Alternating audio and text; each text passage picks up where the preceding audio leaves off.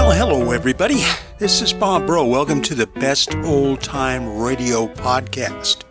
And from time to time, so far this will be the third week in a row, I've kind of come up with this concept of an old-time radio grab bag.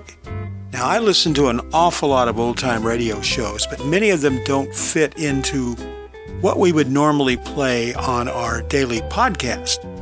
So I kind of throw those shows into a grab bag, and every once in a while I shake them up and pull some shows out. And that's what I've done today. Now, what we are doing with these is we are not giving any introductions to the shows. I'm not talking about the background of the show or any interesting points that are brought out in the show. We're just playing them. And today we have 4. And I will tell you a little bit ahead of time what we've got. We have an episode of X-1 entitled No Contact. We have an episode of Amos and Andy entitled The Rejuvenation Beauty Salon of Paris. We have an Information Please quiz show program. And this one has Fred Allen as one of the participants and also Doc Rockwell. And then finally, we have a show called Radio City Playhouse. And the name of the play is Level Crossing. So if those sound interesting, stay tuned, because we're going to play them back to back to back to back with no comment in between. And when they're over, the show will end just like that. I hope you enjoy them. And we will be back with our regular archive show on Sunday. And then next Monday, we'll be back with a comedy, and Tuesday, a drama, Wednesday, a mystery, and on Thursday, our regular old-time radio western. Enjoy.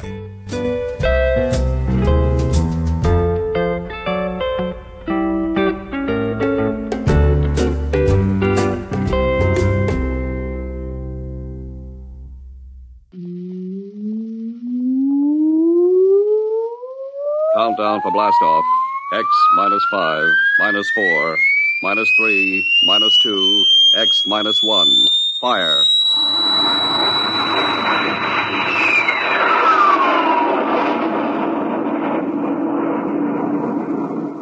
From the far horizons of the unknown come tales of new dimensions in time and space. These are stories of the future, adventures in which you'll live in a million could-be years on 1,000 maybe worlds. The National Broadcasting Company presents X minus one.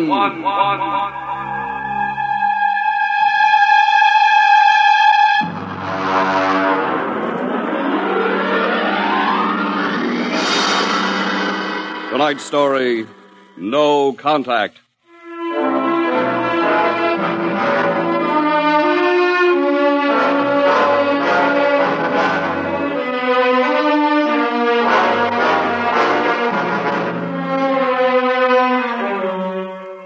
It was in the year of 1982 that spacemen first discovered the Great Galactic Barrier. In the past 10 years, rocket travel to the moon and the nearer planets had become commonplace. And then men fixed their sights on a more distant star, the remote planet known as Volta. 5 exploratory ships went out, and none came back, each in turn disappearing mysteriously at the same vanishing point, at an invisible wall somewhere in the vast outer reaches that became known as the wrecker of spaceships, the Galactic Reef. And yet, the explorers refused to admit defeat. It was on June the 2nd, 1987, that the rocket Star Cloud made ready for takeoff, the 6th to attempt to crack the barrier and win through to Volta. Now hear this. Condition green. 2 minutes to blast off. Condition green. 2 minutes to blast off. Well, Lewis, this is it. I don't suppose you'll be needing the ship's doctor up here on the bridge during blastoff. I think not, Smitty. There's little chance of acceleration bends in these new overdrive ships. I'll be in my office then, counting vitamin pills if you need me. It's only a few steps. Good luck, Lewis. Thank you, Smitty. Lieutenant Collier. Yes, sir? You're relieved. You'd better get down to navigation control and take over. Yes, sir. Lieutenant. Yes, sir? We've never flown together before. This is your first flight in a space vessel as big as the Star Cloud. Yes, sir, but I was trained in oversized jobs at the Naval Academy. Well, if you're half as good a navigator as your father was, you'll do fine. Thank you, sir. Did you ship out with my father? I served under him on one of the first rocket runs to the moon. I see. I almost went along on his last trip to the barrier. Too bad about that. Yes, sir. That's all, Collier.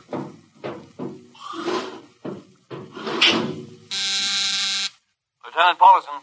Get me the ground control tower on the field. I want to talk to Colonel Harrison. Yes, sir. Go ahead, sir. I've patched in the bridge speaker. Colonel Harrison? Yes, Captain? We're standing by for takeoff in 30 seconds. Good. The field's cleared of all personnel. We'll try to reestablish radio contact immediately after takeoff. In any event, there'll be a 24-hour ground monitor. Fine. Good luck. Hope you make it. Thank you. Bridge to navigation control. Nav control, Collier. Ready, Lieutenant? We're ready, Captain. The course is in the integrator for takeoff at 1200 hours. All right. Stand by for blastoff. Bridge to engine room. Fire up your rocket chambers. Take off at exactly 1200 hours. I'll read you off. 20 seconds. 19. 18. 17. 16. Hold it. Revoke all orders. Who turned in that alarm? Paulison, sir. We've uncovered a stowaway. Stowaway? Where? Hiding in sickbay. Dr. Smithson found him. Have him brought up to the bridge. Engine room, kill your rockets and stand by. Thorson, this is Colonel Harrison in ground control. What's holding you up? Trouble. What's the matter with you? What's the matter with you? There's a stowaway aboard. Stowaway? Yes, I thought your men were supposed to police this base. What's the matter with you? Captain, take it easy. You know what this delay can do to us, don't you? 1 minute later, takeoff can throw us 1,000,000 miles off course. We'll have to reintegrate the whole works. Well, look, how long do you think it'll take Don't bother for me for a while. I'm busy. Stupid idiot. Captain Thorson? Yes, come in, Smitty. Here's your stowaway. I'll court-martial the... Oh, Charlie. Can you use a good radio man, Skipper? Well, I see you two have met. Matt, Skipper and me made 50 trips to the moon together. Didn't we, Skipper? Charlie, if you wanted to come along, why didn't you volunteer? I did, Skipper. They turned me down.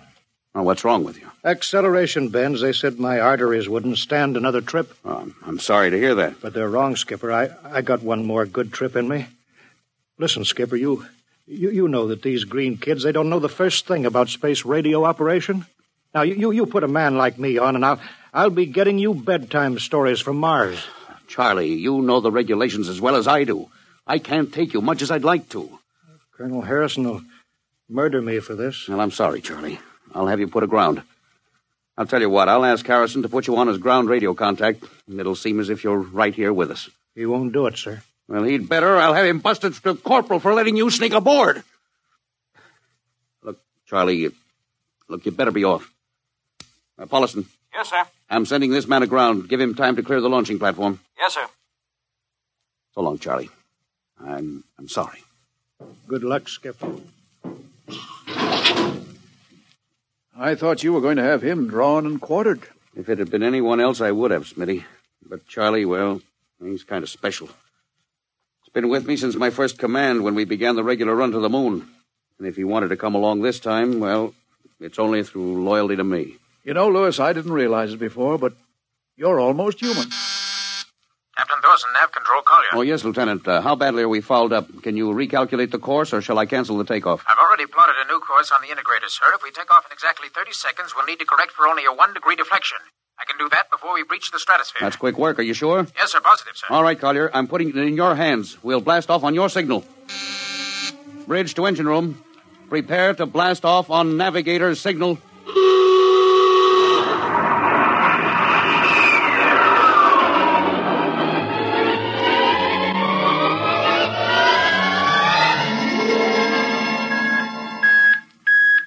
How are we doing, Collier? Coming on the bearing, sir. That's 4, 3, 2, 0. We've intersected the course vector. Good work, Collier. Course is corrected, sir. We're ready to go into atomic overdrive anytime you say. All right. Stand by. Yes, sir. Now hear this. Now hear this. Prepare for maximum acceleration. Bridge to engine room. Kill your rockets. Rockets out. Fire up number 1 cyclotron.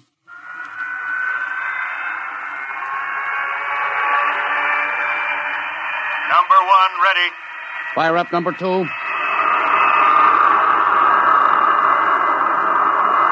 2 ready. Withdraw your dampening rods. Fission chamber ready. Blast tubes cleared. All generators operating at capacity. Take it over, sir. Go into overdrive at the count of 0. 3 seconds, Mr. Collier. 3, 2, 2, 1, 0. 0.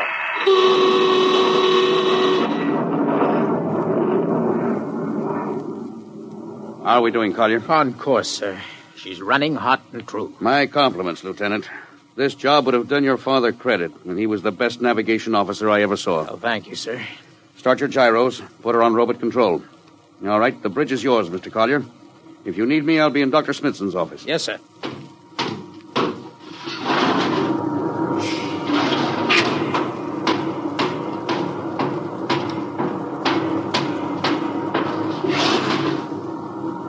Well, Lewis, I see you got us off the ground. You can thank young Collier for that.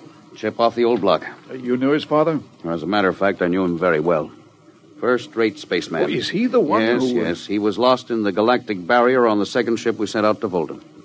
Lewis, just what do you think this galactic barrier is? Oh, your guess is as good as mine, Doc. All I know is that 5 ships have gone into it, and none of them have come back out. You think it's a nit? How about Mestrovic's theory that it's a time warp in space? That the ships reach it and slip into another dimension? I think that's a lot of rubbish. My theory is that the galactic barrier is nothing more than a radioactive layer of some kind. Why do you say that? Well, we know that radar signals bounce off it like they were hitting an invisible glass wall. And we know that it destroys our ships and crews in some way. There's no other logical explanation. What makes you think we can get through it, Lewis? Because we're ready for it. The others weren't. The entire hull of this ship is completely shielded with lead. We can crack through any radioactive cloud ever detected. Besides, we're equipped with some new UHF radio devices that should enable us to maintain radio contact with Earth. Nothing can happen. Absolutely nothing. Now, who are you trying to convince? Myself, I suppose. Lewis, you've had your share of glory. First skipper to reach the moon back in 1962. You could have retired. Why are you risking this trip? 5 ships are missing. Men like Prentice, Margetts, and young Collier's father. I'm tired of seeing good men fed into that meat chopper. Then why are we going to Volta? We haven't any choice, Smitty. We're in a race, the kind of race where men and ships are expendable. According to the Interspace Code, the first nation to reach Volta can claim it. Well, personally, I want no part of it. Oh, Doc. I'll have to play physician, morale builder, and mother substitute for 112 slightly nervous men. Well, your morale doesn't sound too good, Doc. As morale officer, I can state without fear of contradiction, it is terrible. And something tells me as we approach that galactic barrier, I'm not going to be alone.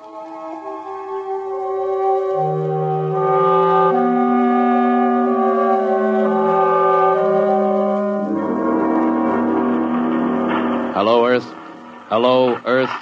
Captain Thorson of the Star Cloud calling Earth. Hello, Star Cloud. Hi, Captain. Charlie.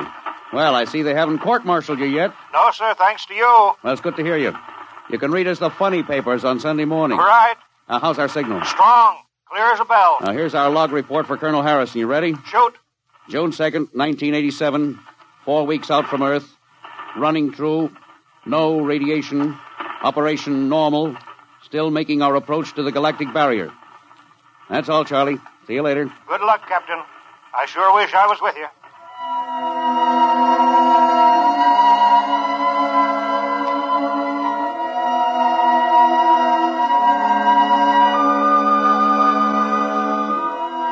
How's the morale, Smitty? The men know we're getting closer to the barrier. They're beginning to show a little tension, Lewis. Oh, how's their physical condition? Any sickness? About half the crew has come down with space blues. I was afraid of that. Are they bad? Same as usual. Lips and hands with a bluish cast. Eyes are sensitive to infrared. I don't know. When I first started flying these tin cans, nobody ever heard of space blues. Well, now there's a theory it's caused by the terrific acceleration of atomic overdrive. Change in gravity affects the circulation. What do you think? I think it's psychosomatic. I've noticed that the same men who get space blues under tension on a ship tend to get blue coloration back on Earth when they're upset. I guess it's just an occupational disease of space navigators. You think it's just nerves, then? Well, young Collier's got a bad case. I think it's tension from overwork. Maybe he needs some vitamins. Louis, when will you realize that vitamins are not a panacea for all the troubles of mankind?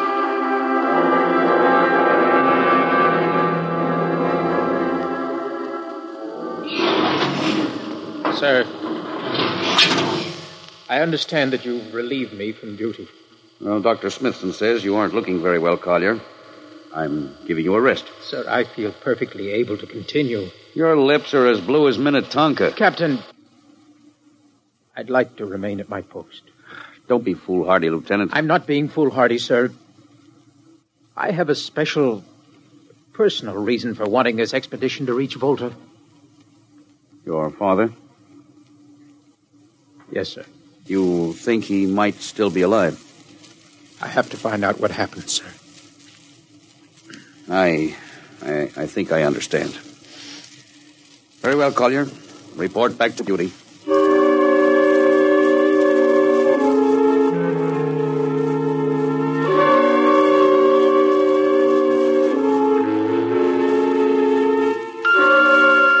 What's the reading, Paulson? We're getting a +5 radar bounce now. Coming off the barrier almost as fast as we sent it out. What's the interval? 2 seconds. Shortening steadily. This rate, we'll hit the wall in the next few minutes. All right. Alert the crew. Sound general quarters. Now, hear this. Condition red. We are now approaching the galactic barrier. All hands to stations. All radiation detectors to be fully manned. Full security will prevail until further notice. That is all. Paulson. Yes, sir? The radar bounce is up to +6. We'd better try to make final contact with Earth. Is Sparks still trying to raise the base? Yes, sir, but he's not having much luck. Oh? Seems to be some interference. That's the radio room now. Yes? You got him? Well, cut in on the bridge speaker. Captain will take it from here. Hello? Star Cloud to Earth. Can you hear me, Earth? Hello, Skipper. I can barely read you. We're getting heavy static from Sunspot. That's not sunspots, Charlie. We're right on top of the galactic barrier. Getting a +7 radar bounce. Expect to hit the barrier almost any second now. Good luck, Skipper. If we crack the barrier and come through still in one piece, I'll try to get back to you on the high-frequency band. Got you, Skipper. Don't worry. I'll be waiting. So long, Charlie. So long, Star Cloud. Must be getting awfully close now, Captain. Echo's bouncing back so fast it's almost beating the signal. When they go inside, hold on to your hat. That's when we run into the wall. Any second. Hold on. Oh, here goes nothing. Here it comes.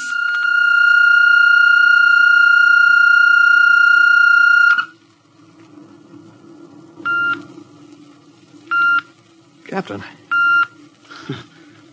Nothing happened. We made it. We made it, Captain. No radiation, no time warp, no nothing. Now, the crew's gone crazy, sir. Let them. They've earned it. Doc, can you break out a few bottles of snakebite serum for medicinal purposes? I sure can, Louis. This calls for a celebration. How's your morale now? It couldn't be better. How's yours? Couldn't be better. What the... Condition red. Condition red. Radiation detected. Condition red. Radiation detected. Holy mackerel. Look at the needle on that indicator. Paulson. Yes, I see it, Captain. Picking radiation like crazy. What's it like? Well, it's a strong impulse. What kind? I don't know. It's too long for a cosmic ray, too short for UHF. Whatever it is, sir, the ship is lousy. Well, track it down, triangulate it, and make it fast. I want a directional fix. Yes, sir. Engine room. Yes, sir. We're picking up radioactivity. Is the fission chambers? No leak here, sir. Check your gauges. Nothing here, Captain. Must be coming from outside. Damage control. Is our lead shield leaking radiation? Well, keep at it. Paulson, how are you doing? I've got it fixed, Captain. Well, what is it? Well, I'll have to recheck my figures. Well, hurry it up. The angle is correct, but I Come on, don't... man, for Pete's sake. Where's the radiation coming from? Sir, it's coming from inside the ship. That's impossible. No, sir, I've checked it twice. Well, it's got to be the engines, then. If it is, sir, we're finished. Engine room. Yes, sir. That radiation must be in the overdrive pile. No, sir, it isn't here, sir. Are you certain? Yes, sir. All right, keep checking. Well, there's only one thing left to do. Paulson, get a Geiger counter. We're going to start combing this ship inch by inch. Yes, sir. All right, turn it on. Yes, sir. All right. Ready, Captain. We'll check the atomic guns first. Come on. We'll cut through the officers' quarters here to ordnance. Now turn here. Oh, wait a minute, sir. Huh? What is it? The signal's weaker now. Yeah. Let's go back. Hold it. Seems strongest right about here. Doesn't make sense. Whose cabin is this? Lieutenant Collier's. Collier? Oh, he's down in nav control, sir. Oh, I'll try the door. It's not locked, sir. Oh, it's in here, all right. Listen to that counter. Strongest over here. Open that wall cabinet. It's locked, I'll sir. smash it. Shut off that Geiger counter. Now, what do you make of this, Paulison? Well, it looks like some sort of portable transmitter, sir. Must be foreign manufacture. I don't recognize the calibration symbols at all. I've never seen anything like it. Which raises a small question. What is Lieutenant Collier doing with a transmitter in his cabin? I don't know, sir. Well, I intend to find out, Paulison. Get down to nav control and bring Collier up to the bridge on the double. Well, hadn't we better find some way to shut this thing off first? I know a way.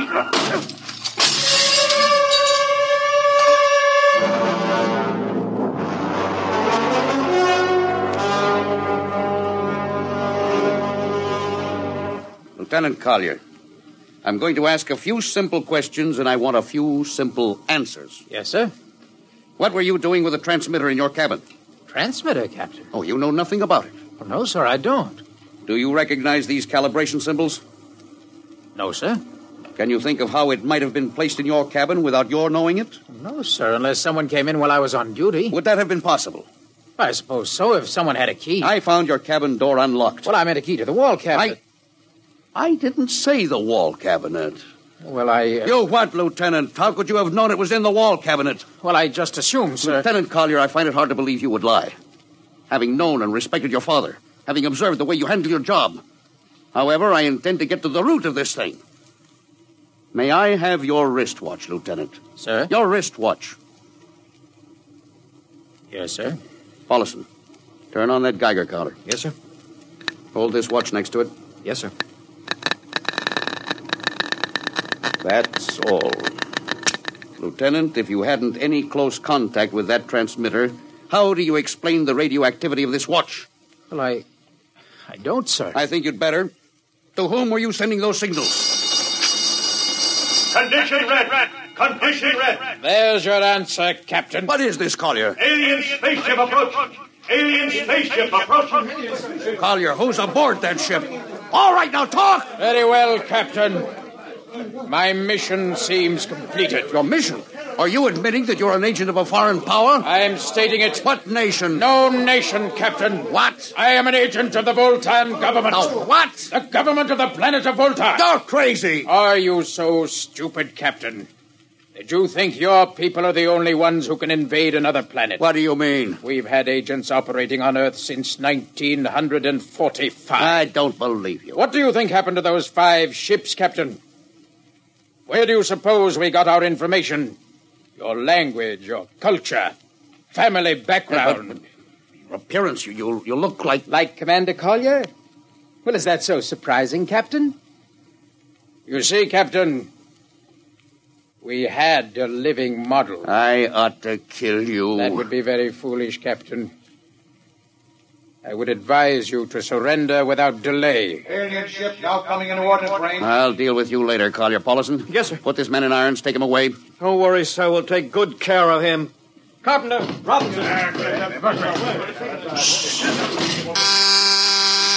Gunnery. Gunnery Richardson. What's the range? 10,000 meters. They're closing fast. Put your guns on radar tracking. Tracking. Coming on the bearing. Fire. Fire, Richardson. Richardson, did you hear me? Fire! What's the matter down there? Did you hear me? Richardson, answer me. It's no use to shout, Captain.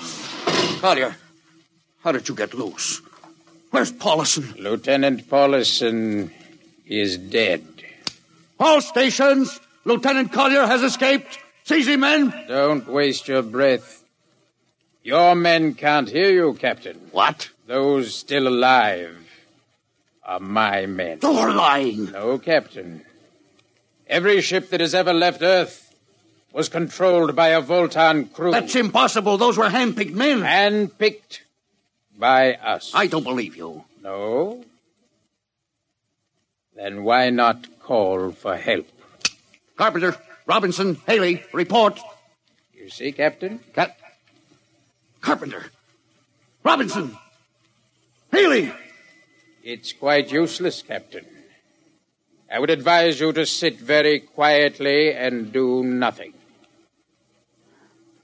Very well, Collier. You've beaten us. What now? The ship will be taken to Volta for, shall we say, further experimentation. I see. Of course, there's one thing you hadn't counted on. Just what is that, Captain?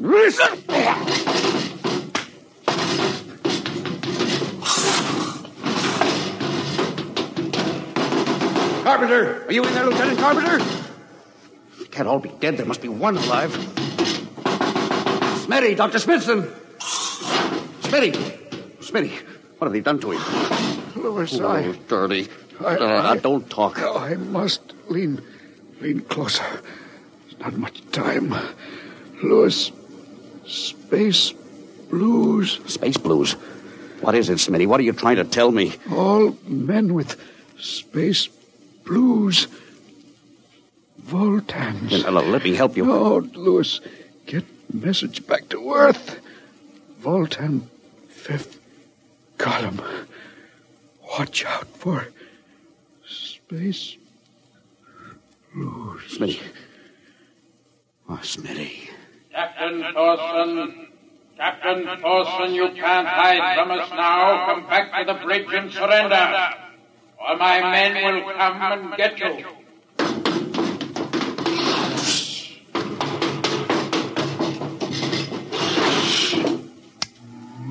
Hello.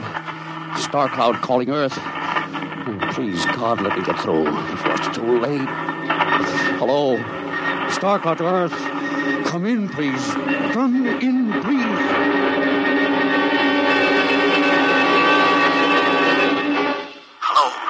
Hello. Star Cloud to Earth. Captain Thorson calling. Charlie, come in, please, hurry. Hello. Oh, hello. Can you hear me, Charlie? Skipper, is that you? Are you getting my signal? It's coming in a little louder now, Skip. Keep sending. My God. Now, look, Charlie, listen to me. Not much time. Get word to Colonel Harrison.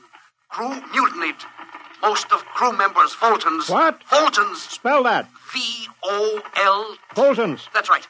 They're from the planet Volta. Skipper, are you all right? Now, Charlie, this is serious. They'll be here any second. Now, listen, they have a 5th column on Earth. They're planning to invade you. You mean it? Of course I mean it. Tell Harrison, posing as humans. You can detect them by space blues. You got that? Only Voltans get space blue. Charlie, did you hear me? Space blue. I get you. They're breaking in, Charlie. I'm depending on you. Warn everybody. Captain. They're opening the door. So long, Charlie. Tell Hannah. Captain Thorson.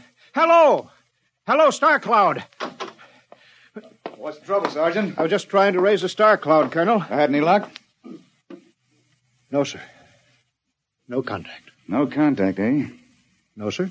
Nearly an hour since they hit the galactic barrier. I don't understand why they haven't tried to get a message back. No, sir. Neither do I. Oh, all right. I'll take over for a while. Yes, you do that, sir. It's all yours. Right. Oh, and Charlie, you better go out and get yourself some coffee. You look a little blue around the gills.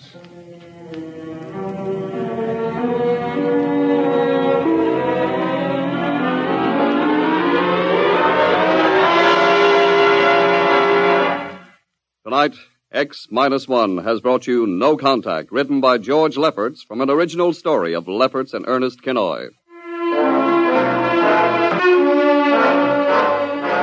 Featured in the cast were Louis Van Ruten as Captain, Donald Buca as Collier, Wendell Holmes as Charlie, and Bill Griffiths, Bill Smith, Matt Crowley, and Ken Williams. Your announcer, Don Pardo. X-1 was directed by Fred Way and is a transcribed NBC Radio Network production. And now, next week. When you want to take over a world, you naturally look for its weak point, some way to catch its people off guard. We live in a world where everybody loves a parade, a world of press agents and publicity stunts. But who would ever dream that invaders from outer space would take advantage of that weakness? and actually hire a press agent to advertise their coming. Who would believe it was anything but just another publicity gag? At least, not until the terrible moment when it was already too late. The moment of X minus 1. Amos and Andy.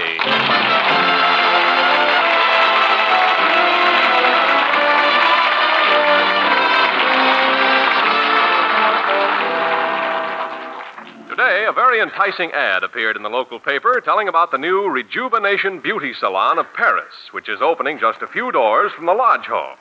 The Kingfisher's wife, Sapphire, saw the ad and at this moment is on the phone discussing it with one of her friends. Yes, Emily, the ads say they make you younger looking and more attractive, too. I sure wish George would give me enough money to take the beauty treatment. Wait a minute, I gave him putting the key in the door now. Goodbye, Emily. Well, hello there, honey. How is you? Oh, fine. Say, George, tell me, how would you like to have a real attractive wife? Well, it certainly would be nice, but I was married to you.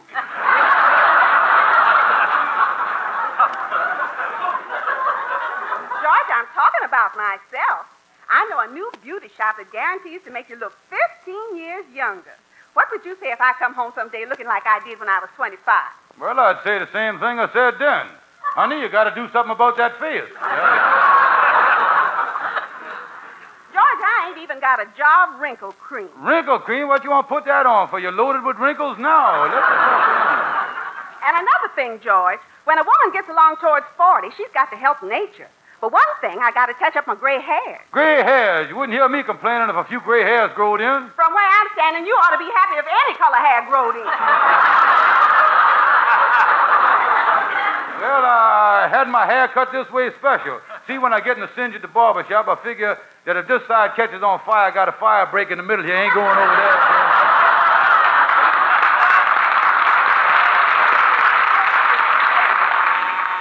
Wait a minute. I'll answer the door. I'll answer. Well, Henry Van Porter, come in. Just passing by, folks. How are you, Sapphire? Hello, Henry. Sit down. I'm going back in the kitchen and get busy. Well, it sounds like you and Sapphire just had a little tiff. I hope there was no slugging. No, Henry, my wife was talking about looking old. But I think she looks old enough as she is. Yeah, well, my wife wants to go to some beauty parlor and get her gray hair fixed up. Have them work on her face and all that stuff. Yes, they all want to stay young looking. My wife feels that outdoor exercise is the way to do it. Every morning for the past 2 weeks, she goes around the bridle path at Central Park for a brisk canter. It takes her about 3 hours. 3 hours? I know somebody that made a complete loop on the bridle path in about 20 minutes. Well, my wife could too if she had a horse.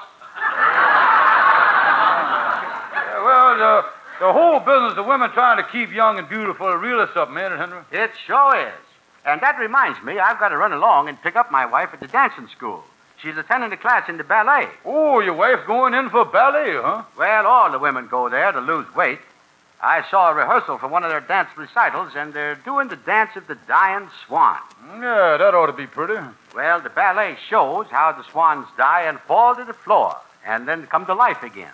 But in this version, though, they plan to lower the curtain after the swan dies. Why is that? None of them women is able to get up off the floor.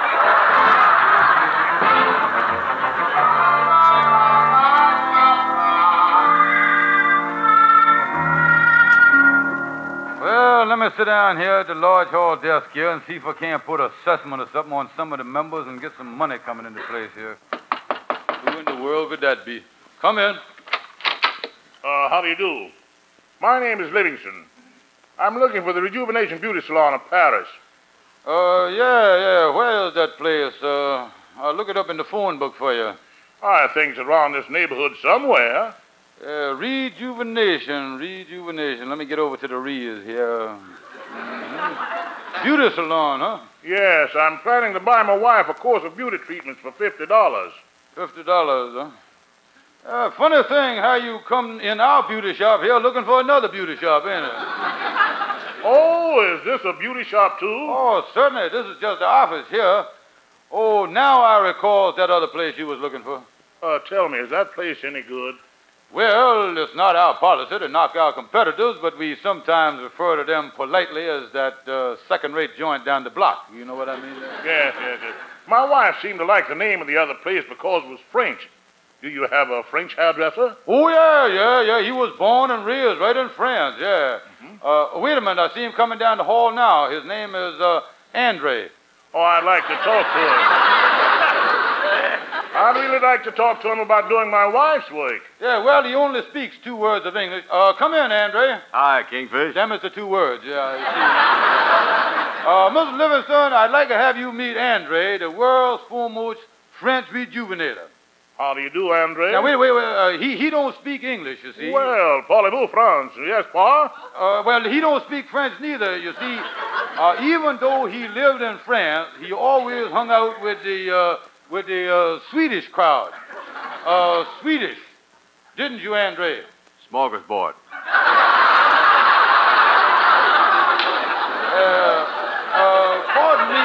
Pardon me, mister. But Andre here's a little confused. You don't mind if I talk to him in Swedish, do you? No, go right ahead. Say, Andre, this Sergei will pay $55 for UDB treatment. Smorgasbord? Smorgasbord. Right. Well, now, mister, it's all settled. Just give me the $50, and you have your wife come in tomorrow when we is officially open, and we'll go to work on her. We opens at noon. All right, here's the money. I'll have her come in. May I have a receipt? Oh, yes, the receipt right out here. Received $50. I'll just initial that. Thank you. She'll be here tomorrow. Goodbye, Andre. Vive le smorgasbord. Oh, did you hear that? Andy, we is in the money, boy. We better go out and get some equipment and stuff, because we're going to start working on that woman tomorrow. Is we supposed to be running a beauty saloon here? Yeah, and who can tell, Andy? We might become a famous beauty and cosmetic place just like that fella out in Hollywood, Max Fracture. Yeah, this is great, you know it? Yeah, oh, look at that $50. Andy, you know... We is in the money. And it's gonna be a great day. When you're down and out, lift up your head and shout, there's gonna be a great day. Hallelujah, brother. Angels in the sky promise that by and by we're gonna have a great day. You know that Gabriel will warn you. Some early morn you will hear his horn. Rudy Tooty, it's not far away. Hold up your hands and say, there's gonna be a great day. Hallelujah.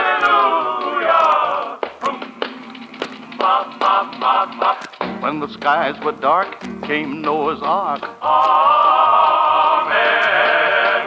When the lion roared, came Daniel's Lord. Amen. Lord, help those who pray. And on Judgment Day, if you believe, you will receive. Amen. Gabriel will warn you. Some early morn you will hear his horn. It's not far away. Hold up your hands and say there's gonna be a great shouting by the congregation, happiness and jubilation, wild anticipation on that morn. There's gonna be a great, great, great, great day.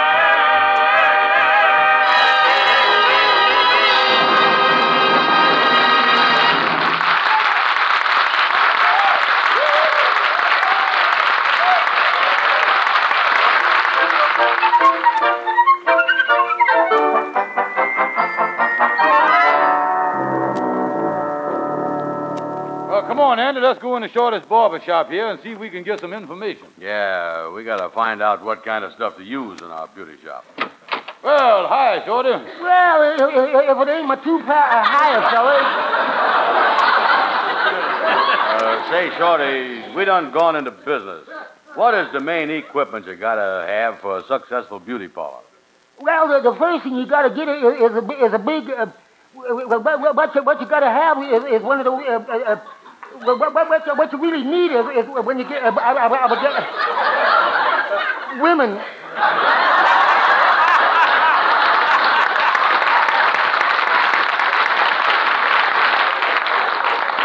Shorty, one of the things we want to specialize in is making the hair beautiful. Yeah, well, I read in the beauty magazine that the egg shampoo was the best thing for the scalp and hair. So this morning I brought down some eggs, and Mr. Van Porter come in, and I gave him a wonderful egg shampoo. I used 3 eggs on his hair. Yeah, how did it work? I thought it worked fine, but when Mr. Van Porter walked out, he said his hair felt a little lumpy.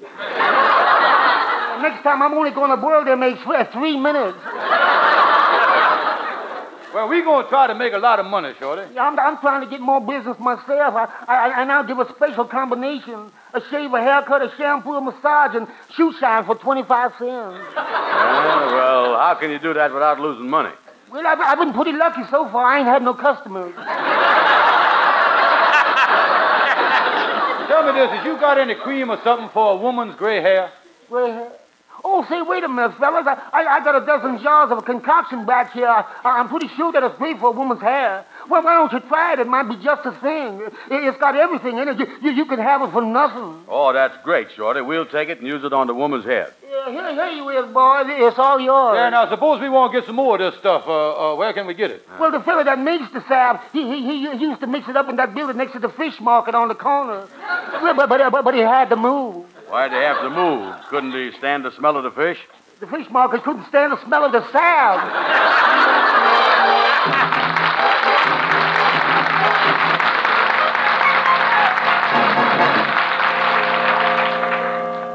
And this reading room here at the Lodge Hall really look like a beauty parlor, don't it? Yeah, where'd you get that barber's chair? Well, there's an old dentist chair that I borrowed from the junk man. And I got a looking glass on the wall there, bathroom scales on the floor, and these jars of salve all lined up for the hair. Yeah, how did this long white coat look on me? Oh, you look like a French beautician. Good. Just don't turn around to the back to the woman so she'll see that word Texaco. That's all you got to watch out. Wait a minute, there she come now. Everything look all right? Come in. How do you do? Welcome to Mademoiselle's Beauty Saloon. I am Mrs. Livingston. Oh, fine. Miss Livingston, I'd like to introduce Mademoiselle Andre. Oui. How do you do? I think I have an appointment. Yeah, well, now, let me look at my appointment book here. Let's see here. 12 o'clock, Duchess of Winchester. Nose jack up, adjust sagging jowls, and general chassis work. I got to get lunch before I start on that. 1 o'clock, Lady Windersmere, facial, lubrication, 2,000-mile checkup. Well, I'm sure my husband made an appointment for me. Yeah, my book is so jammed up here. You see, we is always busy between Yuletide and Christmas. Mademoiselle Andre here, don't you think we could squeeze Miss Livingston in while we're waiting for Lady Windersmere? Well, we can squeeze her in for time, but from the size of her, we're going to have a lot of trouble squeezing her in that chair. Well, now, what is your problem, Miss Livingston? Well, first of all, I've been putting on a little weight. Well, I don't see how. If you get any more, I don't know where you're going to put it. Yeah, how much you weigh now? Well, I guess it's somewhere between 125 and 150. I lost track of it. Yeah, well, if you ever want to find it, look between 250 and 300.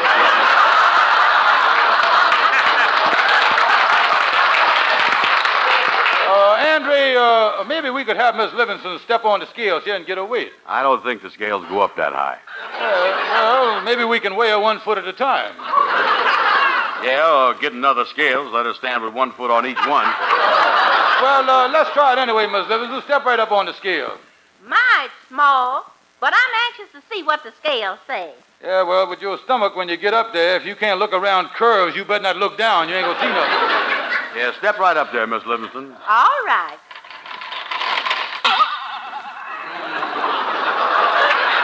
Where did the hand stop, Andrew? I think it flew out the window. Well, I tell you, I'm very anxious to lose weight. Well, now, the first thing I'd do, I would cut down on my starches. Yeah, don't eat but 1 box a day. Well, do you think I ought to cut down on my calories? No, eat all the calories you want just so you don't fry them. That's all you do.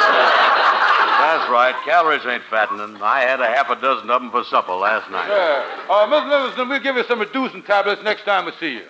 Well, now, I'm especially anxious to have you work on my hair. You can see I'm getting prematurely gray. Yeah, well, have a seat in the chair here, and we'll give you a treatment. Yeah. Sit down there. That's it. Now, Andrew, let's look at the scalp here and see what the situation is. Hold still there, Miss Livingston. Mm-hmm. Got a bunch of follicles, all right. Yeah. Is they moving around? No. I mean hair follicles. Oh.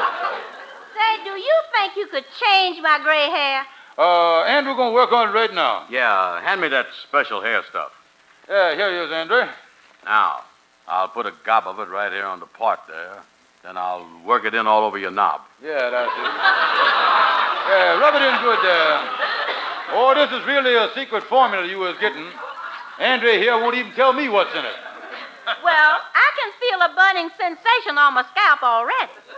I can feel it on my hands, too. Oh, wonderful ointment. Ain't no fly in this stuff. Well, do you think this will make my hair curly? It might. I noticed one of my fingernails is curling up here. How's you coming, Andrew? Well, there he is. I think that does it. My scalp is really burning. Well, now that proves the follicles ain't dead. I would say the operation is a big success. Do I leave this on tonight? Oh, sure. I'd even put more on. Rub some on your pillow, too. Oh, and by the way, Miss Livingston, here's a couple of jars of the stuff. Take it along with you. Give it to some of your friends. Maybe they'd like to come down for some treatments, too. Oh, thank you so much. When should I come again? Well, cool your head off and come back in 3 days. Just give the stuff time to work. Thank you so much. Goodbye, gentlemen. Goodbye. Say, Kingfish. What is it? Look here. Look at the hair on the back of my hands where that stuff has been. That give me an idea. This stuff might be a great brushless shaving cream. Yeah. You might not even need a razor.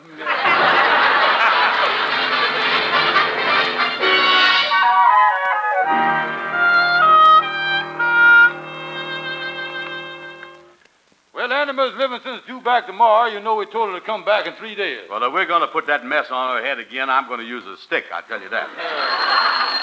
I'll get it. Hello? This is Mr. Livingston speaking. Oh, yeah. And I just want you to know that as a result of the treatment you gave my wife 2 days ago, she's losing her hair by the handful. And I'm going down and talk to the district attorney. District attorney? I'm going to have the owner of your beauty salon put in jail. And I'm coming over there at 4 o'clock, and I want my money back. Goodbye. Say, what is this thing about district attorney you said, Kingfish? That was a man by the name of Mr. Hooper. He said he making a radio survey and wanted to know what my favorite program was, and I told him district attorney. That's what I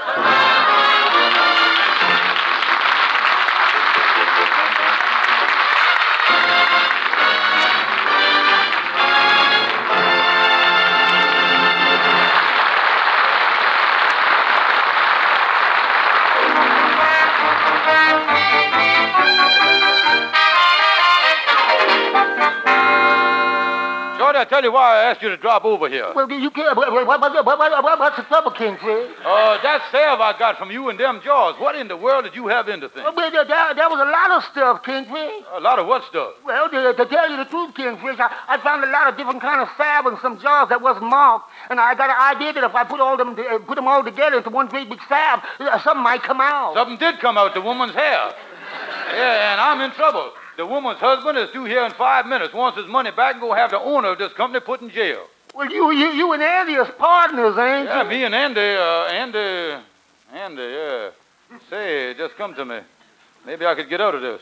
Say, here comes Andy down the hall now. Duck in the back door there right quick. So long, Shorty. So long. Oh, gotta play sick and get out of this. Oh, me. Come in, Andy. I got hay fever bad here, boy. What you got? Hay fever. Oh. Wait a minute. Where you get the hay fever from? Well, where did anybody get hay fever from? Gray hair salve. That's where I got it. Oh, sure enough? Oh, sure. Went over to the doctor a while ago, and I said, Doctor, I'm in bad shape. He looked at me, and he said, I see you allergic to something. He took my blood pressure. Well, I wasn't allergic to that. You wasn't, huh? No. He looked at my tongue. That wasn't allergic. So then he said to me, I'm going to give you the allergic test. He scratched me 35 times with different things. And the minute he scratched my arm with a cover from a jar of salve, my arm swelled up like a baseball bat.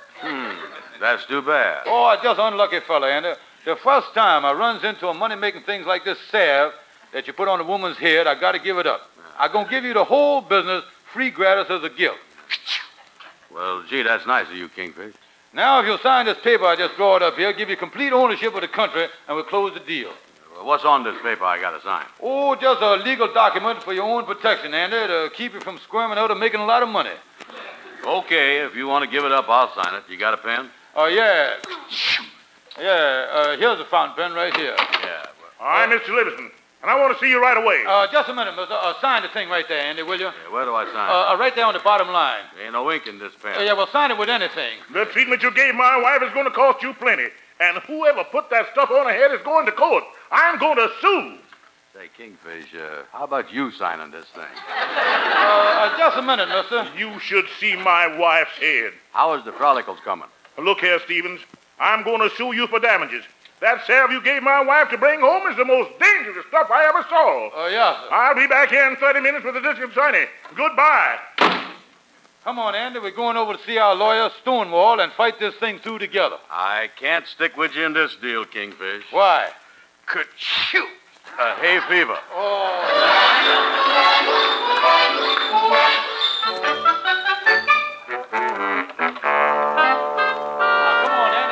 In Lawyer Stonewall's office here. Yeah.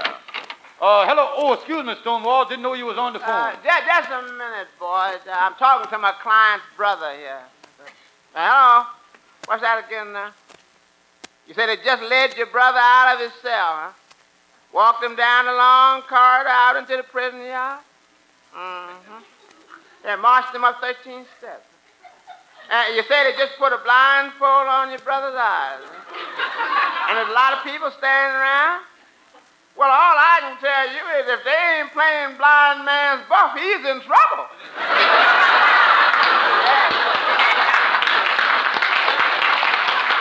Yeah, what's that? So long. And say goodbye to your brother, too.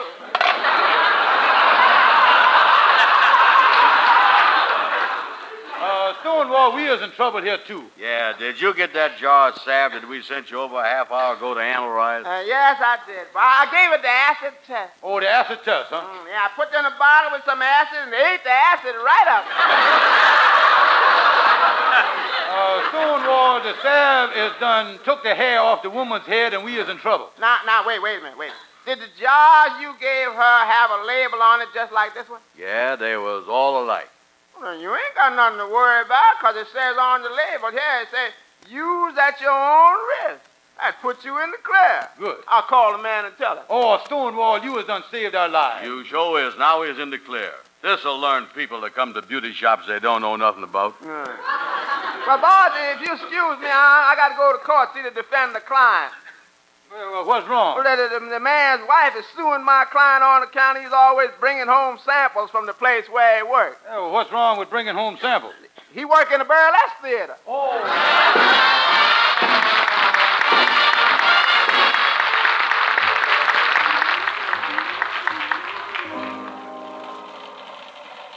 Yeah, well, it was sure nice of you to take me and Andy home tonight in the taxi cab. Yeah, well, I'm glad to do it, Kingfish, because from what you say, you two had a narrow escape. Yeah, me and the Kingfish almost got into trouble. Yeah, but legally we was in the clear. Yeah, you might be in the clear, but that was kind of a mean thing to do to the man's wife. Have a hair fall out. Just think how bad a husband must feel about that. Yeah, well, that's his word. Ain't mine now. Well, here's your house right here. Well, boys, will you come in? No, I'll drop Andy off, and then I'll get on home. So long, Kingfish. Yeah, see you tomorrow. So long, boys. When you down and out, lift up your head and shout, it's gonna be a great day. Dodie-odie. Well, hello there, Sapphire. Hey, look like you're getting ready to go out. I see you got a scarf around your head. Well, I ain't going out, George. I just came in. Yeah, well, honey, I almost got in trouble today, but everything is fine and dandy now. I know one thing, though. There's a certain man in this town that's mighty embarrassed about the way his wife looks. A man by the name of Mr. Livingston. Livingston? Why, that's a coincidence. Mrs. Livingston that I met at the Bridge Club 2 days ago gave me a jar of salve for my gray hair. Sapphire, for heaven's sake, you didn't use it, did you? I already used it, and look, George, I ain't got a hair.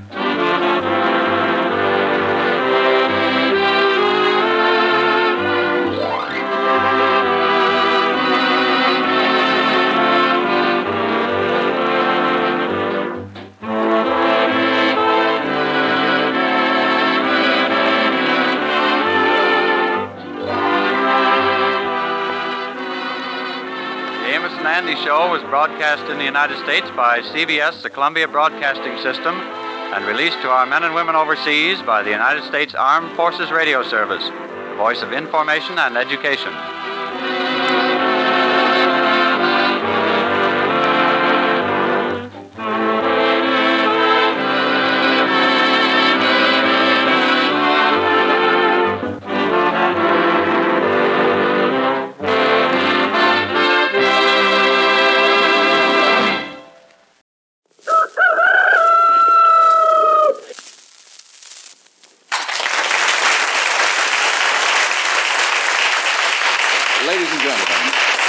Our Information Please party. Our board of experts consists first of our two regulars, the encyclopedic John Kieran, editor of the Information Please Almanac, and his gifted colleague, the unique Franklin P. Adams. And our first guest is one of this program's best and oldest friends, that great satirist of the airways, Mr. Fred Allen.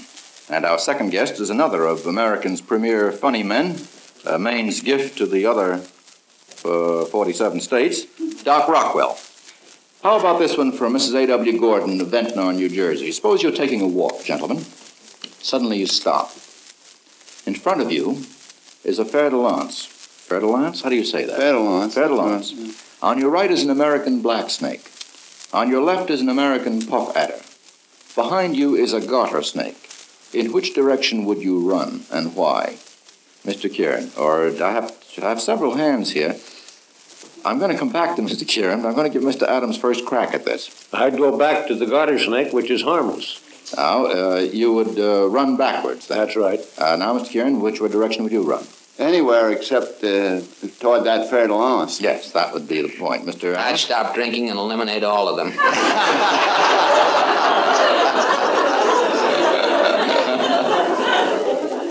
Well, Mr. Allen's is the safer thing to do, but Mr. Kieran is correct. The other three are harmless. The other three are harmless. The American puff adder is harmless. How about the South African puff adder, Mr. Kieran? That is a stranger to me, so I don't know. It's poisonous. It is poisonous. So if you happen to be taking... Well, I know a lot of adders are, and some are not, but our puff adder is... very harmless, like a rabbit. Yes, and so is the American black What snake. is the function of a puff adder? What is it? Mr. Kieran, what is it? It eats insects and small, it eats frogs. Puff rice, little things like that. Small mammals, too. Small mammals? Yes, How mice. small? Eats mice. Is that so? It stingeth. It stingeth. Stingeth like an adder. Yes. You're quoting from? I don't know. Old Testament, I believe.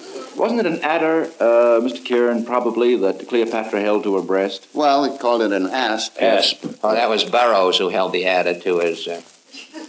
Oh, Burroughs' adding machine. I get it. Yeah. Boy, it takes a long time to figure those out. You know, we're not as quick as all that on this show, Mr. Well, I don't know. I'm in my declining days. I'm trying to get them all in before I'm out of work in every medium. Well, I'm glad you didn't decline to come on this show. Here now is one from Bernard Hyman of New York City. Suppose I give you the last couplet, the last two lines of the following famous American poems. Can you recite the first two lines? I'll give you the last couplet, you give me the first couplet. Here's the last couplet. Bid time and nature gently spare the shaft we raise to them and thee. How does that poem begin? That's the way it ends. Mr. Kieran? By the rude bridge that arched the flood, their flag to April's breeze unfurled. Here once the embattled farmers stood and fired the shot heard round the world. That's exactly right. And Mr. Adams, here's quoting from what poem? Concord Hymn. Bridge. Concord Hymn, I guess. Concord Hymn. It is about Concord Bridge. By whom? R.W. Emerson. R.W. Emerson. All right. Now here's the last couplet. You give me the first. And give her to the god of storms, the lightning and the gale. Mr. Adams? I tear her tattered ensign down, long has it waved on high. Goody, goody, goody. And now who wrote that? And what's it called? O.W. Holmes, the senior. Yes, and what's the poem called? Old Ironsides. Old Ironsides, and it's about what? We all learned it. Old Ironsides. Yes, what? Frigate.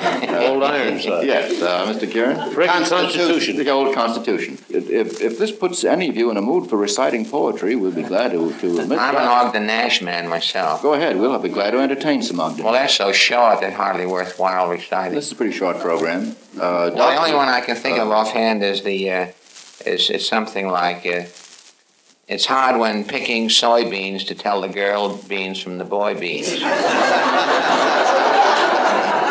Mr. Nash's. I used to be called the Ogden Nash of trash. I wrote when I had Falstaff on the program. Doc Rockwell, you care to give us any verses that you remember from your past? Childhood or middle age? Only one I remember of that caliber of high standard. Any caliber will do. Is the first to Gray's Elegy. Well, we will have a couple of lines of that one. All right. The plowman homeward plods his weary way. Is that about No, wait a minute. Doc, the plot really begins to get going. The curfew tolls the knell of parting day. The lowing herd winds slowly o'er the lea. Yeah. The plowman homeward plods his weary way. Yeah. And leaves the world to darkness and to me. Thanks very much. I often wonder, how did you ever work that into your vaudeville routine, Doc? I'm wondering how I got it in here.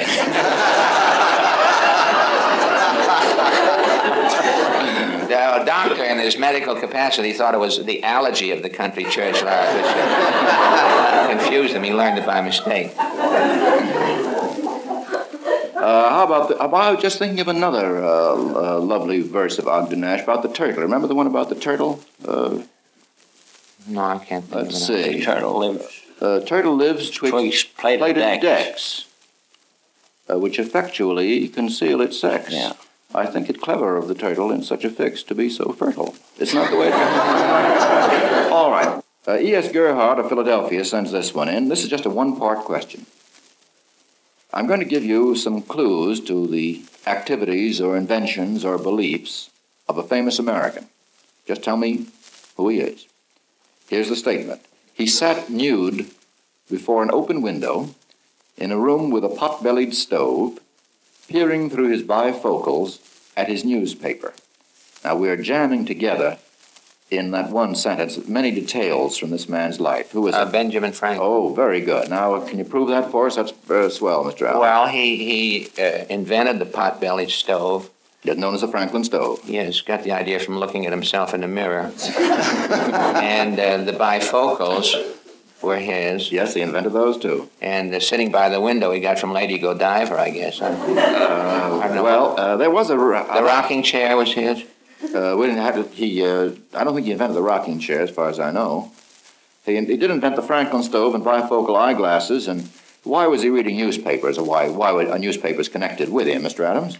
Well, because he started them. Yes, he added the Pennsylvania Gazette, which is later known as the Saturday Evening Post. And also, as for the sitting nude before an open window, why would you think he might do that? Mr. Allen? To see if there was going to be enough rain to go out with his kite to discover lightning. Well, Franklin was a great believer, one of the earliest believers, I guess, in the value of fresh air and sun, that sort of thing. He was a kind of fresh air fiend. Try this one now from Emmy Colwell of Cambridge, Massachusetts. 3 simple questions. And a couple of these are up the good doctor's alley. 2 out of 3. When you candle an egg, what are you looking for? Hold a candle in front of him. Mr. Kieran. You're looking and hoping that you won't find a young chicken in there. Yes. What else do you try to discover when you candle an egg? Or is fresh or not? Yes, Doc Rockwell's an old country boy. Are you an old egg handler, Doc? Have you ever candled any eggs? It's all new to me. I candled a lot. I was in the poultry business. You were in the poultry business? Yes, sir, and there's money in it. I know there is. I left a lot there. You know, Mr. Kieran, you and I have been working together for many years, and I never failed to be surprised at the number of businesses you quickly got out of. John went from omelet to Hamlet, I guess. Did you ever know that John used to be in the sewer business, used to construct sewers, Mr. Allen? Nothing would surprise me that He's John gone down now. He's in radio, but in those days... Now, Doc Rockwell, we know you've had a long and arduous medical training, and we expect to draw on it if it's ethical. When a doctor does a blood count, what is he counting? He's counting the white corpuscles and the red corpuscles. That is correct. There's other stuff in the blood that you count, something called platelets. Anybody ever hear about those? Yeah. Platelets, little plates. Those are the things that the corpuscles are served on after each meal.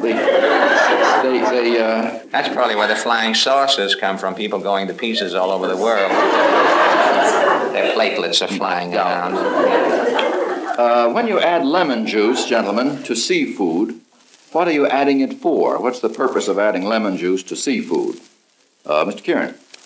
To prevent scurvy. To prevent scurvy, but you might just as well drink the lemon juice without... Oh, I thought you meant... Pardon me. I thought you meant on a sea voyage. I've never eaten a sea voyage. That must be quite No, I meant seafood. Now, actually, when you add lemon juice to a thing like a lobster or any other kind of seafood, better. what's the purpose of it? Make it taste better. Make it taste better. Mr. Adams. Yeah, but it doesn't. No, it doesn't. Don't you like lemon juice? No, not on any seafood whatever. Is that so? You take your seafood raw with no... I take it neat, or it's no good. Is that so? What do you use for chaser? Nothing at all. Well, most times people use lemon juice to do what Mr. Kieran says. It brings out the flavor. Mr. Adams? There's some seafood that you put lemon juice and catsup on, and so you could hardly notice it. Yeah, we've had catsup on this program before. Remember, Mr. Adams is always talking about catsup. We had Mr. Adams using catsup as a cosmetic a couple of weeks ago on this program. Gentlemen, how about this one from Mary L. Elverback of Minneapolis? Get all on this very simple poetical question. Who or what is it that seeks entrance in poems or stories that involve these words? They all have to do with someone or something that's seeking entrance. The first phrase is, open then the door. Open then the door. Now, that's from a poem. Doc Rockwell. Rubaiyat. Ah, that's the one, all right. And what's the situation? Who wants to have the door opened? Mr. Fitzgerald, who translated Omar. Yes. I don't recall the phrase. I don't recall the phrase. Well, your answer is quite correct, though, Doc Rockwell. How about it, Mr. Kieran? And as the cock crew, those who stood before the tavern shouted, open then the door. You know how little while we have to stay, and once departed, may return no more. How do you like that, Doc? Isn't that pretty good? Right. Yeah, he's good. He just... very good at poetry. Oh, he's good. He nails them. He's probably Keats under another name. Well, so it's people... Poultry. Poultry, that's right. Frank says he thinks it's poultry. There's an hell of a difference there. Say, that's very good. Open then the door, then it's people standing before a tavern. And as Doc Rockwell said, it's from the Rubaiyat of Omar Khayyam. Now, how about this phrase, open sesame? Who wants to get what open? How's that phrase used in legend or story? Open sesame. Open sesame, Doc Rockwell. Arabian Nights? Yeah. What story? Is it the Aladdin and the Lamp? No, take the other one that we know. There are usually two that people are familiar with. At least I'm familiar with only two. Mr. Kieran? Well, Alibaba. Yeah. Alibaba. Alibaba. What's the situation in Alibaba? How does that open sesame come into it?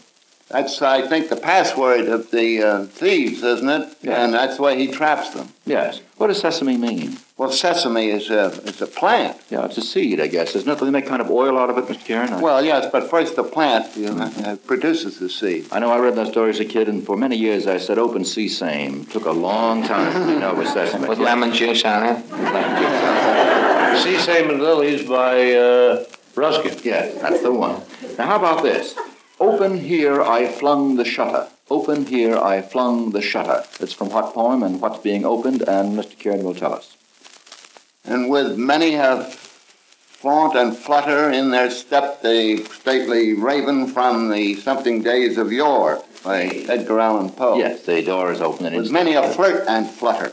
There stepped a stately raven of the saintly days of yore, I guess it was. Right. Good enough. Well, that gives us 3 out of 3. How about this one from Doris Fleischer of Brooklyn, New York? At what time of day do people hunt or fish the following? Opossum. When do they hunt the opossum? What part of the day or night? Night. At night. Why so? Well, it's a nocturnal animal, isn't it? Sleeps days. And goes out hunting for its own food at night. Yeah. Usually we call it the possum, except for the Irish possum, which of course is known as the opossum. How about lobsters?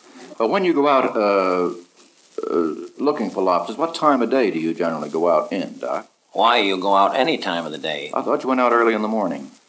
Well, most of them go out early. They used to say the first one out gets the lobster. Somebody else gets to the trap ahead of them. Mr. Kieran? Well, you don't It isn't any particular time of the day that they come around. Your trap is set, and you just go and look at your traps once a day. Yes, but I had an idea that you went out early in the morning and looked at your lobster pots, or whatever they're called, so that you could collect them and ship them out that same day and sort of have them fresh. Well, most of them go out, they have so many pots. Yeah. Some of them have 300 or 400, and they've got to start early in order to get through for the day. Are you a lobster fisherman? Well, I have been doing a lot of it. I went out with Doc one time. He had his lobster pots named after his friends. Did I have a pot named after me up there? Yeah. That must have been a big pot. Sure. You might have a pot named after you after tonight, Mr. Fathom. Doc gets back up there and gets his pots out. That's why we call this the Information Please Party. Doc had the only system, I think. Did anyone else have a system like yours? Where each trap was accounted for, was in the book, and if a trap didn't do well, it was taken out of that location and moved to another place where it might have a better chance. Did the others do that? Well, I had trouble starting in. I knew nothing about it, and I asked one fellow, he'd tell you to make the trap one way, another one said to make it another way, another one says to do this, so I knew nothing about it, so I had a lot of different traps, and then identified them with names and kept a record. Sure. So I found out which trap did the best business. And did Fred have Fred's trap did well. Still doing well. Still doing well. Yeah. Doing better than I am. I might end up in it the way things are going. Mr. Adams. My guess would be that the trap named after Mr. Allen was never shot.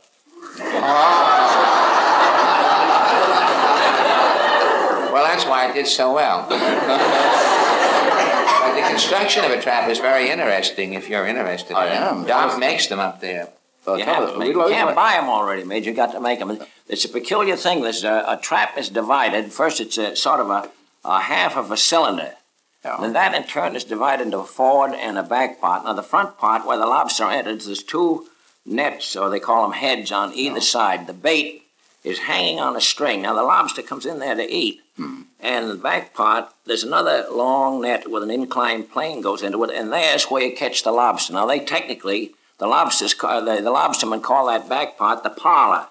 The lobsters come in and eat it, and why they go in this parlor, nobody knows. Maybe they eat it, and there they end up in the back part. There's nothing in there, no reason for them to go in, but there's where they are. Well, it's like, like a great many of the families years ago used to say you had to die to get in the parlor. And they... You know, Adams has got more information about lobsters now than he can digest, Doc. I think we better go on to the next part of this. He may reconsider that lemon attitude of his before the night's over.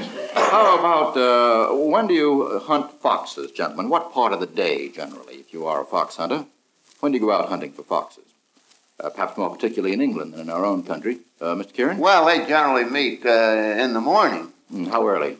Well, about dawn. It's a good time for a scent, for the carrying of the scent, because when the sun gets up and dries off the dew or any frost that may be on, then the scent isn't carried so easily. Yes, well, scent clings where there is moisture. Well, isn't there another reason, too? Though I'm sure that's right, Mr. Kieran. Mr. Adams? Another reason is that they have the hunt breakfast to eat and drink about 9 or 10 o'clock in the morning. You mean they hunt the fox in order to have the breakfast afterward? Or they have the breakfast afterward because they have to hunt the fox they can't get to early? the breakfast fast enough. I see. Just one breakfast call. Well, foxes, of course, look for their food early in the morning and early in the evening, too, but it can't hunt in the evening. Oh, they hunt at night, too. At night, too, but you couldn't hunt for them at night with any light. Why don't you ever see the hounds in front of I.J. Fox? Now, there's been... No, we'll have to take it up with I.J. Fox. Gentlemen, we have now covered opossum, lobsters, and foxes. Let's pass on to this one from M. Abramson of Mount Vernon, New York. About words, gentlemen. Get 2 out of 3. Can you give the common English word in which the plural is formed by adding R-E-N to the singular? Common English word? Yes, Mr. Adams. Children. Yes, very simple. Child, children. The common English word in which the plural is formed by changing an A to an E. Some of these plurals, as you see, are very singular indeed. What would that be? Changing an A to an E. One of the commonest words. You use it all the time, Mr. Kieran. Women. Yes, or man. Man. Men, woman, women. Give me a word in which the plural is formed by not changing the word at all. Mr. Adams. Can't do it. All right. It was mongoose, but it isn't. No. What's the plural of mongoose? Mongooses. Mongooses. That does change. It adds an S. Now, what word doesn't change at all to form the plural? Would fish? Oh, fish, of course, Doc. That's very good. Fish, sheep. Gentlemen, how about this from William McCaffrey of New York City? This is about famous comedians, gentlemen. I should expect Mr. Allen and Doc Rockwell to help us here. What comedian began his career as a juggler and a drowner?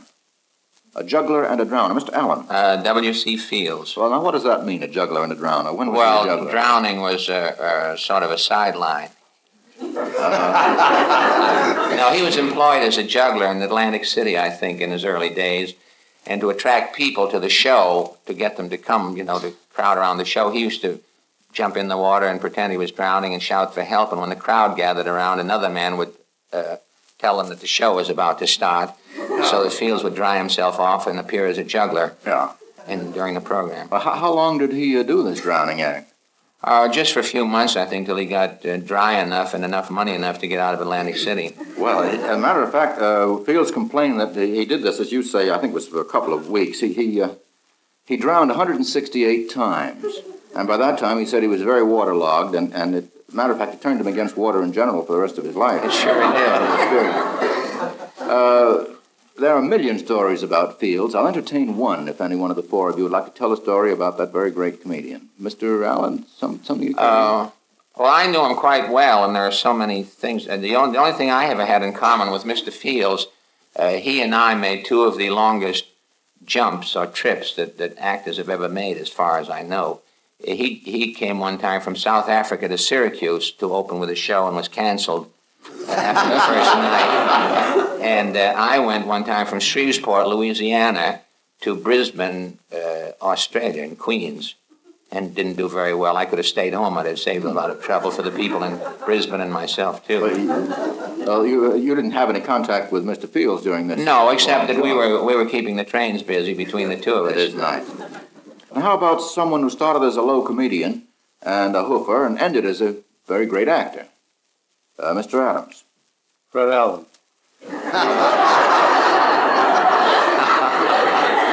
I couldn't dance and I can't act, so Frank's wrong in both ways. Well, he's trying to be nice, Alan. I know, that's you got to take these things as they come. No, he began as a low comedian, but did end as a great straight actor. That is certainly a very distinguished one. Charlie Chaplin? Well, I think that's a very fair answer, Doc. George Cohan. Charlie Chaplin certainly began as a knockabout comic, and he certainly was a great actor. Mr. George M. Cohan did also. Would that be true? I wouldn't know. He was never a low comedian. Don't think so, He no. was pretty low when I first saw him. And he did very well in Our Wilderness. Yes, he was. That's a very fine job. But I can think of one other. That was Walter Houston. Didn't Walter Houston begin as a hoofer, Mr. Allen?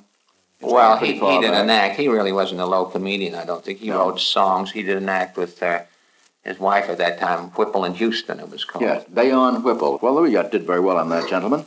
Try this one now from Beth Bodenweiser of Chicago. Can you quote lines that mention three kinds of persons or things that you might find in a hospital? Lines of poetry, lines of well-known lines of prose that mention anything that you might find in a hospital, whether a person or a thing. I'll try Mr. Adams first.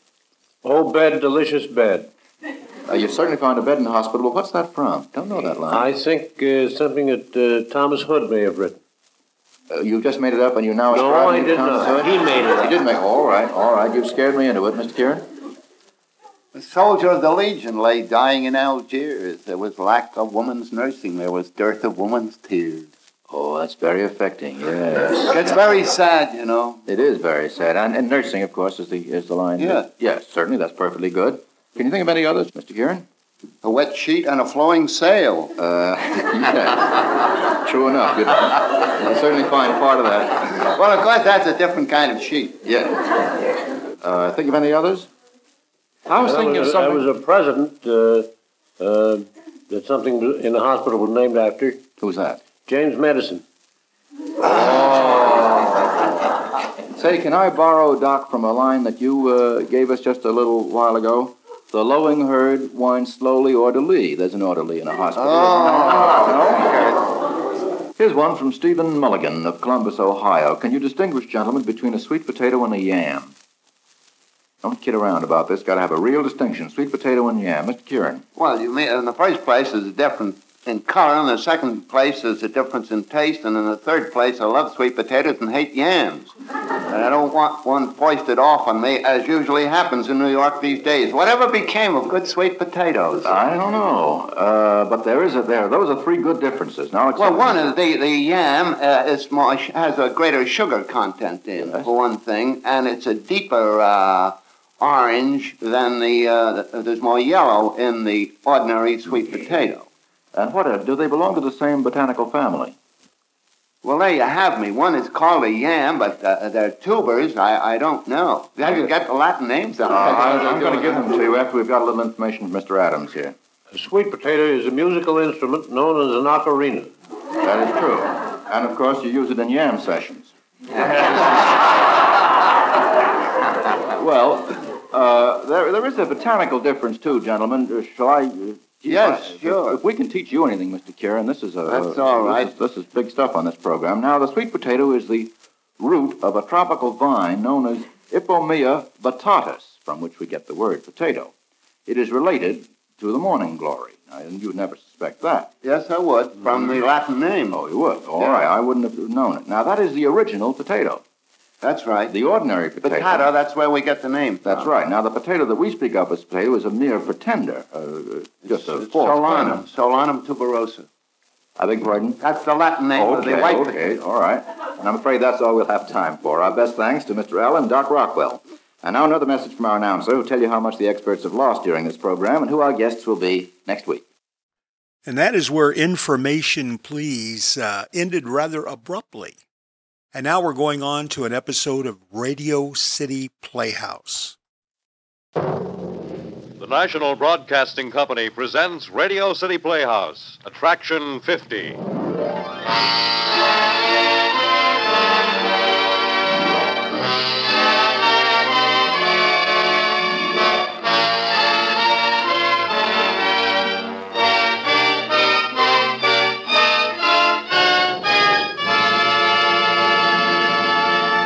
Ladies and gentlemen, here is your director, Harry W. Junkin. Thank you, Fred. And good evening, ladies and gentlemen. From our mail on last week's show, Tension in 643, here are two letters. A lady from Missouri writes, quote, I'm thoroughly sick of murder, insanity, and tragedy. Tension in 643 was a horrible show, unquote. The other letter from a lady in Chicago read in part, quote, Tension in 643 held my husband and me absolutely spellbound right to the very end. Keep up the good work, unquote. Well, ladies and gentlemen, this only goes to prove that nobody can please all of the people all of the time. However, to those of you who have written so many letters about Radio City Playhouse and the reprise series on 8 by Request, our sincere thanks for your interest and friendliness. And now for tonight's show. David Gothard as Bradley Lane and Kathleen Cordell as Jane, his wife, Wait a minute. Why don't you mention my name? In Level Crossing, Attraction 50. All right. I can wait. On Radio City Playhouse.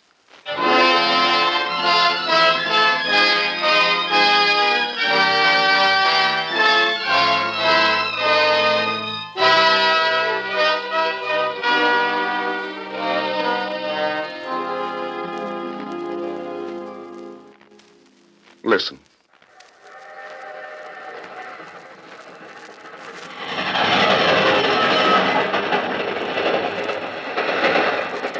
It was the train that gave me the idea. I stood there at the deserted level crossing, and suddenly I knew how I could kill John Dunn. The crossing is dangerous. There's a sharp curve, belts of fir trees to the right and the left screen the trains. Suddenly, they burst out of nowhere and thunder across the 6-foot-wide dirt path. It isn't really a crossing at all. There are never any cars and very few people. It's just a path in the Connecticut woods that crosses a railway track 300 yards from our house. You could be on the south side, think you had plenty of time to walk across to the north side, and be fooled. The whole thing would look like an accident. Now I knew how to kill him. I just had to fill in the details. Why did I want to kill him? Well, that goes back a long time, more than a year. I think the idea of killing John Dunn occurred to me at breakfast a year ago. Jane and I were finishing our coffee, and suddenly Jane said something that made me realize she was suspicious. More coffee, Brad? No, thanks. Brad, would you put down the paper for a moment? Sorry, darling. Something on your mind? Yes, I'd like to ask you a question. Well, don't look so solemn, honey. What is it? I don't quite know how to say it. My, but we're being ominous this morning. I've been going to ask you for a couple of weeks, but I haven't had the nerve. Well, what on earth are you talking about? Well, What became of the $2,500 commission you got for the tobacco contract? What do you mean? I just wondered what became of the money. One of us must have spent it. I did. Well, good heavens, Jane, you don't have to look so accusing about it. Is that the way I look? I didn't mean to. It's just that when we were first married, we never had any secrets at all. We'd bring home your salary, and we'd put the actual cash in little budget envelopes. So much for rent, so much for clothes, so much for entertainment. Now I don't seem to have any idea of where it goes. Every so often, there are fairly large sums that, well, they just seem to disappear. Well, are you going to tell me? Or not? Jane, I didn't want to mention it because I thought it might annoy you. To be perfectly frank, I'm afraid I've been a little foolish. I bought some mining stock, a mine in Canada. Jerry Walton suggested I take a bit of a flurry with him. Purely speculation, but quite possibly a good thing. A friend of his really struck it rich up there, and we thought that we might as well get on the wagon, too, just in case. What's the matter? Nothing. Go on. Well, to make a long story short, it turned out to be a dud. The vein was only surface, and the property was so isolated that the shipping problem was more than we could lick, so we... So we lost $2,500. Yes, dear, I'm afraid we did. On a mine that Jerry Walton recommended. Well, he didn't exactly recommend But it was his idea. Yes, it was. Oh, look, honey, I'm going to be late for the office. I'd better run. Now, don't fret about it. So you lose $2,500. That's life. Yes. Yes, I guess it is.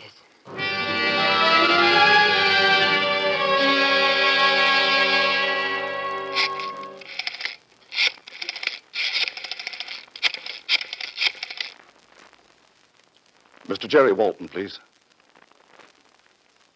Hello, Jerry. This is Bradley Lane. I'm fine. How are you? Good. Look, Jerry, I have a favor to ask. I've done things for you in the past, and I'd appreciate it if you'd tell a little white lie for me. Well, to Jane, as a matter of fact. I'd like you to back me up in a slight, shall we say, fabrication. You see, I think she'll telephone you this morning and ask you if it's really true that we lost some money together in a mine in Canada. I'd like you to say yes, that we did. I told her I lost $2,500.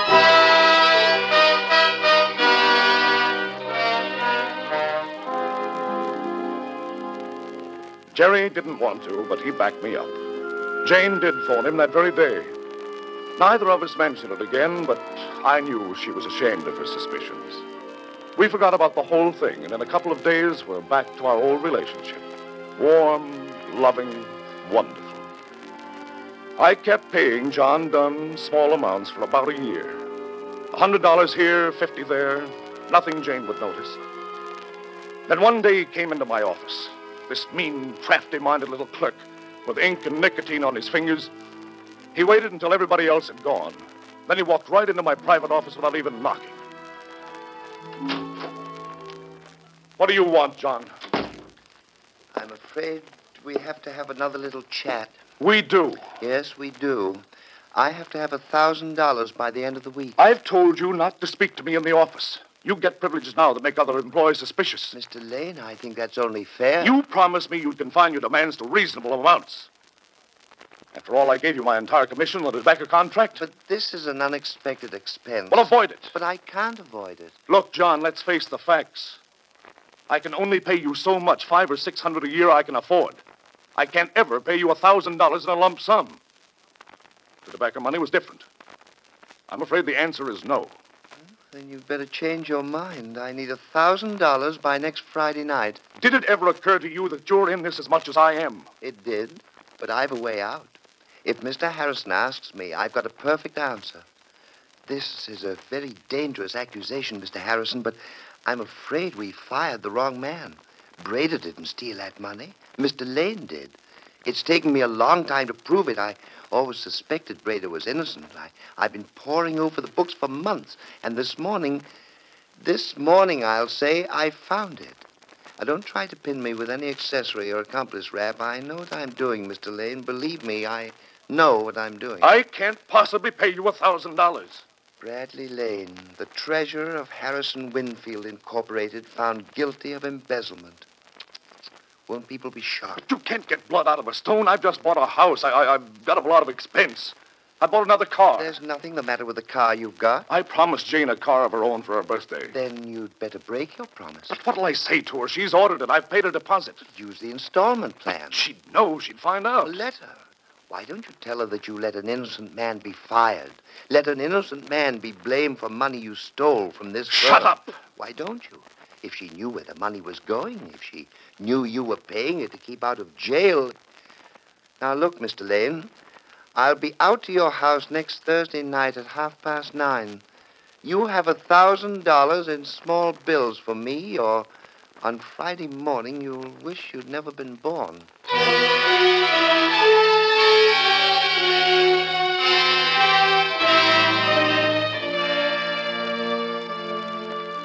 The week dragged by. I couldn't work, I couldn't sleep. Then on the Wednesday, I got the idea at the level crossing. It suddenly all fitted together in my brain. As luck would have it, not that there is any such thing, Jane had an engagement on the Thursday. I'd be alone in the house with the maid. It was perfect. I just had to make sure of every detail. All day Thursday, I was shaking and nervous. Then when Jane left for her club meeting, I went into action. I rehearsed it step by step. This had to be perfect. Not a single loophole. I rehearsed it for the last time, just before John Dunn arrived. If he's catching the 10 o'clock, he'll have to leave here at 9:50. It takes 10 minutes to walk to the station. So I'll set the clock ahead 10 minutes. Ahead 10 minutes. He'll really be leaving at 9:40. And that's it. When the clock says 10 to 10, it'll really be only 20 to 10. Now the hammer. Must be here somewhere. Oh, here it is. Hammer in my overcoat pocket. That's it. Now, that's the clock, the hammer. Now the liquor. There's about 8 ounces of liquor, so say 3 tablets. 1, 2, 3. There. Now, shake it. There we are. The clock, the hammer in my overcoat, the liquor, glasses I've got. We'll go out the study door, walk down the path to the crossing. I'll kill him, put him across the tracks, get back here. Mr. Dunn to see you, Mr. Lane. Well, John, it's a shame to bring you way out here just to talk business for 10 minutes. Well, I'm glad to come, Mr. Lane. Is there anything you want, Mr. Lane? No, nothing, Alice, thank you. Shut the door, will you? Yes, Mr. Lane. Well, now that you're here, we might as well be sociable. You want a drink? All right. This is the last of some very good scotch. What do you want, water or soda? Soda. Right. Here you are. Aren't you having one? I most certainly am. What's the matter? You afraid I'll poison you? I think you'd like to. No, I've decided to. Well, here's to you. Cheers. You've decided to what? I've decided not to pay you. I don't think that's wise at all. I look at it this way. I'll go in tomorrow morning and confess to Mr. Harrison that I stole money from the firm 5 years ago. I'll tell him that I'm selling this house, that I'll pay it back. I'm quite sure he won't prosecute me. That sort of scandal isn't very nice for investment houses. The worst he can do is fire me. Oh, no more scotch like this. No more Connecticut home. No more country club. Doesn't it seem a shame? I've made up my mind. You're really serious? Yes, I am. You're not going to give me the 1,000 tonight? I'm not going to give you any more ever. Then I might as well be going. I suppose you had. Isn't there a train back at 10 o'clock? That's right. You've time for another drink. It's only 10 minutes from here to the station. You're sure this is absolutely final?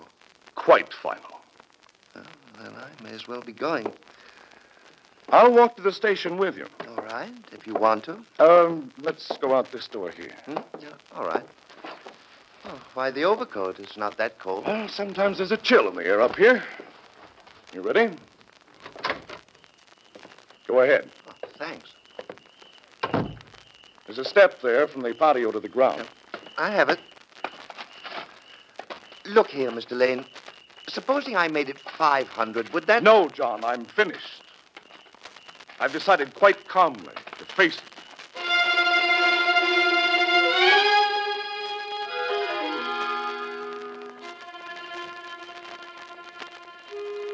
And this is where I come into the story. Who am I? That doesn't matter. John Dunn and Bradley Lane are quite oblivious to me. They pay no attention to the chill beauty of the October night. Bradley Lane's hand is hard on the handle of the hammer in his overcoat pocket. He is looking at John Dunn's felt hat, estimating where and how hard he should hit. There will be very little blood, and it will take only a moment to lay the unconscious body of John Dunn across the tracks at the crossing.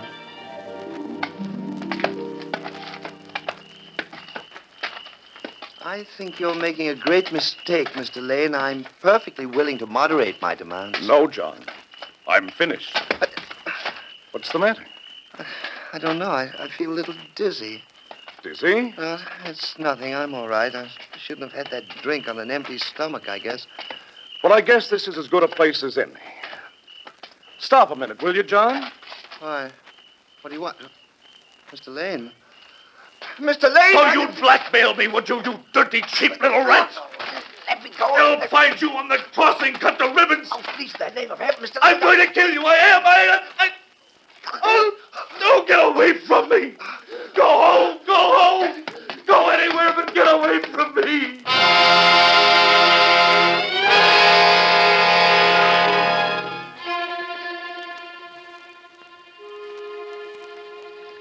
You see, he couldn't do it. He lost his nerve. At the last moment, Bradley Lane lost his nerve. He turned around and ran for his house, just as fast as his legs would carry him. John Dunn stands there swaying. He knows he's been very, very lucky. The relief makes him a little unsteady on his feet. When he finally reaches the level crossing, he stubs his toe on the rail and falls. When he falls, he hits his head on the opposite rail. He lies there, alive, but unconscious. His hat falls from his head and rolls. Then a gust of wind catches it and blows it back across the track in the direction of Bradley Lane's house. It catches on a stump and stays still. In the meantime, Bradley Lane is almost home. He suddenly knows a great peace. He is not a murderer. He rings the bell of his front door, almost sobbing with relief. Oh, that must have been crazy. I must have been crazy to even thought I could kill him. I must have been crazy. Mr. Hello, Alice. I forgot my keys. Why, Mr. Lane, I didn't even hear you go out. I walked Mr. Dunn to the station. I'm sorry to disturb you. Oh, that's all right, Mr. Lane. Mrs. Lane just came in. She's upstairs. Thank you. Anything else, Mr. Lane? Nothing, thanks. I'm going to bed. By the way, the clock in my den is 10 minutes fast. Set it, will you? Yes, Mr. Lane. Must have been crazy. Crazy. Hello, darling. I just got in. Why, Brad, what is it? You look so Oh, strange. Jane, I've got to tell you something. what on earth? Please don't say anything or interrupt me because... Brad, you're crying. No, not now. About an hour ago, I was going to... Jane, I don't know where to start. Darling, what is it? Now, sit down here on the bed. Now, what is it? You're shaking. Brad, what's happened to you? What's wrong? I almost murdered John Dunn tonight. You what? Yes. I was going to kill him. And then I didn't. Darling, I've never seen you so upset. What are you trying to say? Brad, what is it? Jane, when we were married, there were so many expenses I couldn't meet that I stole some money. Brad! From the firm, $4,000. Brad, surely you're not serious. You don't mean it. Of course I mean it. Do I look like I'm joking? What? I stole $4,000 of the firm's money, and I let old man Brader take the blame. They fired him. Oh, no, this isn't happening. John Dunn found out. He never believed Brader was guilty. And he kept poring over the books until he finally found the proof he needed. It took him a long time to get the evidence, but he got it. Ever since then, I've been paying him off. Oh. A week ago, he asked for $1,000, said he needed it. I made up my mind to kill him. I put some of my sleeping tablets into the whiskey. Brad, darling, please Now, don't. let me tell it. You might as well hear everything. I had it all planned. I doped the whiskey. Oh, no. It didn't affect me because I've had to take stuff to put me to sleep ever since this thing started. Then I took him out the side door. First, I moved the clock in the den 10 minutes. Then we started out to walk to the station. I was going to hit him on the head, lay his body across the railway tracks, and be home here by the time the train went past. Then I was going to call Alice and make some remark about how I hoped Mr. Dunn took the right train, maybe ask her for coffee, and that would be my alibi. That I was home when the train hit it. That train was supposed to be running over him right now.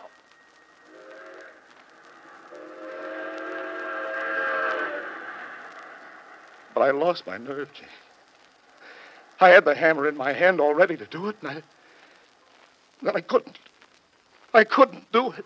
Oh, my poor darling, what you suffered. I ran home. I threw the hammer into the bushes and ran home.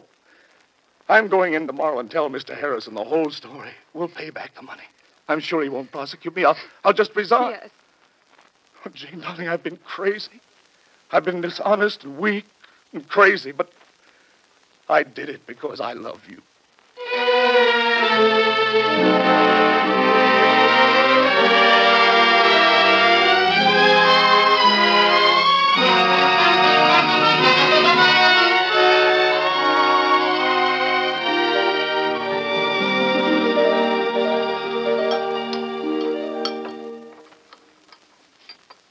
Or toast, Brad? I can't eat. Oh, Brad, it's all right. We've got our health. We've got each other. You made a mistake, that's all. Lots of people make mistakes. I let Brader take the blame. You can make it up to him. They'll hire him back. You can clear him. Brad, this is a new leaf. You know, I'm glad it happened. Glad? Well, I knew the money was going somewhere. I thought you were... Well... Keeping some money. Oh, I didn't know what to think. No, I don't suppose I ever really imagined you were doing anything like that, but since we've been well off, it's been different somehow. Oh, Brad, I'll help you. I will. Mr. Lane. Oh, Mr. Lane, the most terrible thing. They just found Mr. Dunn. What? Alice! The train ran over him last night at the level crossing, cut him right clean in half.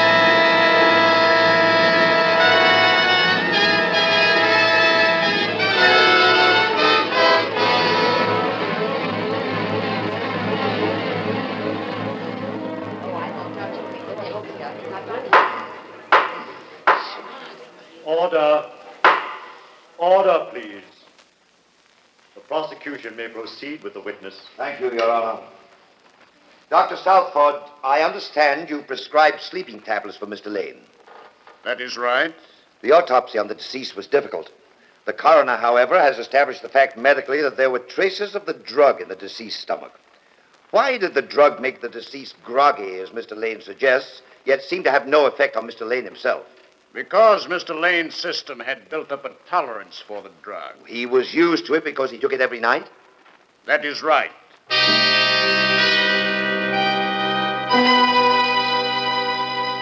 How long have you been a maid to Mr. and Mrs. Lane? 3 years, sir. Have you ever seen Mr. Lane tamper with the clocks before? No, sir. What exactly did he ask you to do to the clock in the den? He told me it was fast and to set it back 10 minutes. Oh. Do you recognize this hammer? Yes, sir. It belonged to Mr. Lane. Where did he keep it? In the drawer of the desk in his den. Thank you.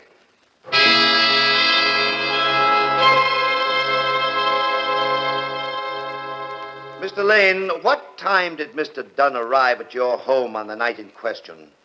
About 9:30. But you had set the clock ahead 10 minutes? Yes. So that it was really closer to 9:20? Yes. And what time did he leave? 10 to 10. By the same reasoning, actually 20 to 10. Yes. And you left by the study door instead of the front door? Yes. Why? Because You know why I was going to kill him. Yes, Mr. Lane, I know. I thought the jury should hear it again. You walked along the road to the crossing and you took the hammer out of your pocket. Yes. And I am to understand that this sudden, I believe you called it change, came upon you at the exact moment you had the hammer raised to strike Mr. Dunn on the head? Yes. Then you threw the hammer away? Yes. After you'd had your change of heart? Yes. Since you had nothing to conceal, why did you throw the hammer away? I've told you it made me sick. It made you sick? Yes. The defense has made much of the fact that you made no attempt to sneak into the house. Instead, you rang the front doorbell. Why did you do this? I had forgotten my keys. I see. So that even if you wanted to, you couldn't have opened the study door. No. It was necessity, then, rather than change of heart that made you ring the front doorbell? I didn't care then. I'd done nothing. I had nothing to conceal, so Yet you threw the hammer away. I told you Mr. Lane, please, I realize that you have a very sensitive disposition. Now, please don't get upset.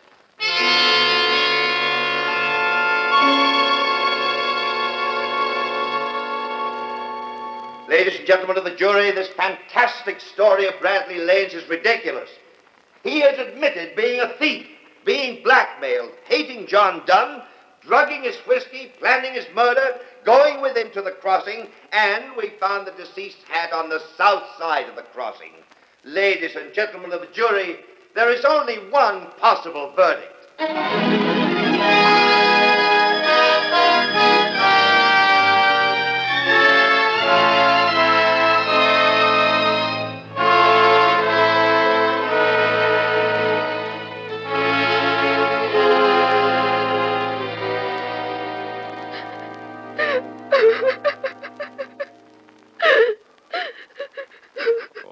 Darling, something will happen.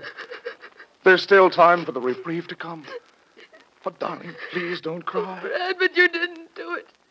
You didn't do it. It's all circumstantial. Please, darling, don't cry. I'll get the reprieve. I'm sure they won't do it. They're coming. They're coming! Please, darling. But he's innocent, I tell you. You can't do it. You can't. Innocent people never get electrocuted for murders they didn't commit.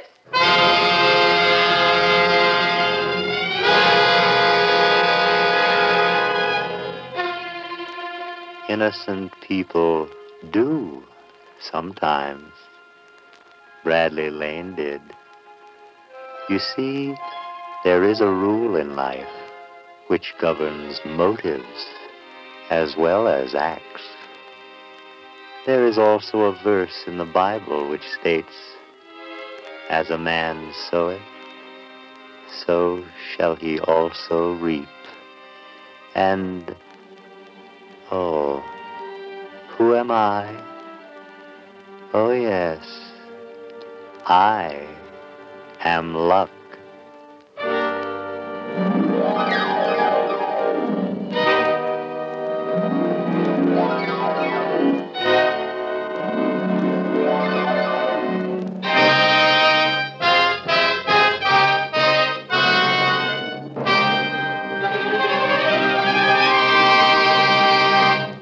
You have just heard Level Crossing, Attraction 50 on Radio City Playhouse, as written, directed, and produced by Harry W. Junkin. Bradley Lane was David Gothard. Jane was Kathleen Cordell. Other players included James Monks, Charles Penman, Connie Lemke, and Ralph Bell. The script was based on a short story by F. Wills Crofts, and the music was composed and conducted by Dr. Roy Shield.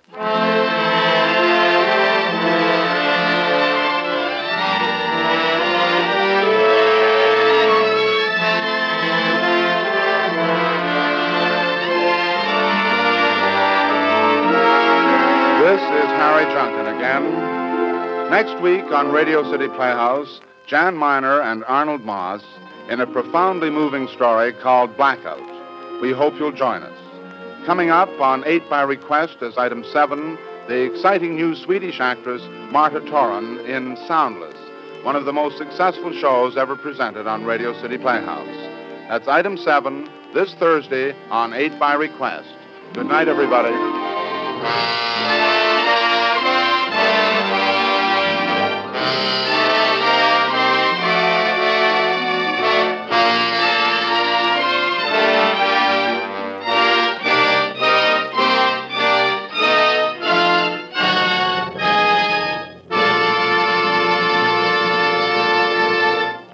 Fred Collins speaking. This is NBC, the national broadcasting company.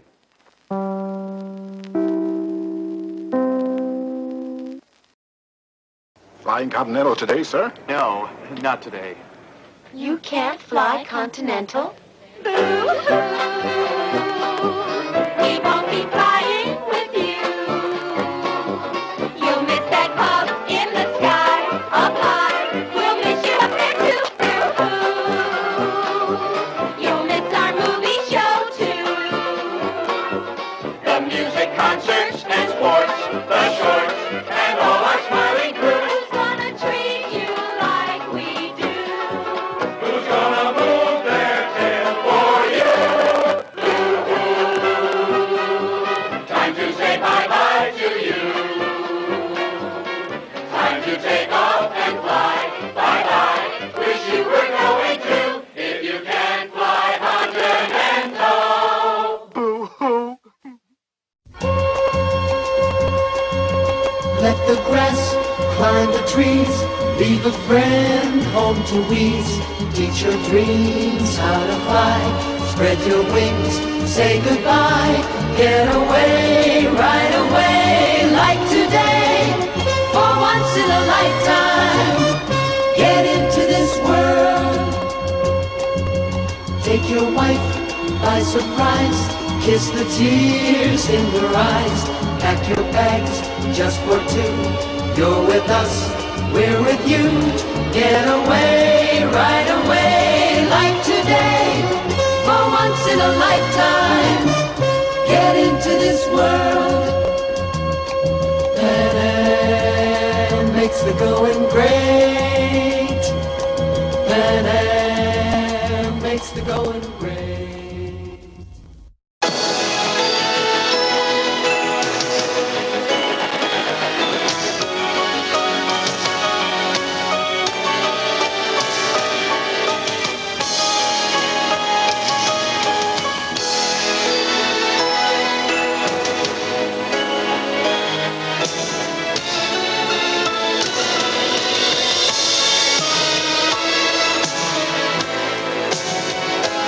We are a nation of business, and to bring us together, there is the airline of business.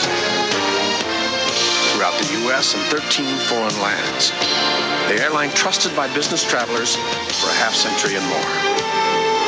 United Airlines, rededicated to giving you the service you deserve.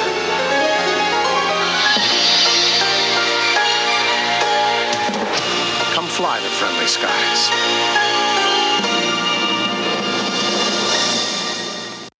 Wouldn't you like to fly up, up and away? Wouldn't you like to fly up and away? If you'll take our hand, we'll chase your dream across the sky. For we can fly up and away. How beautiful to fly. twilight canopy and search the world for the sights you long to see. Your heart is young, you're alive, so come with me. TWA, up, up and away.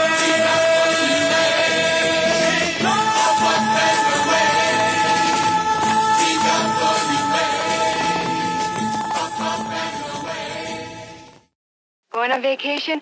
On Continental Airlines, it starts the moment you step on board. We really move our tail for you. It's roomy. It's relaxing. It's delicious. We'll make your every wish come true. We can even arrange the things we forgot in the air. On Continental Airlines. Wow. Hot dogs and potato chips. We really move our tail for you. Continental Airlines, the proud bird with the golden tail.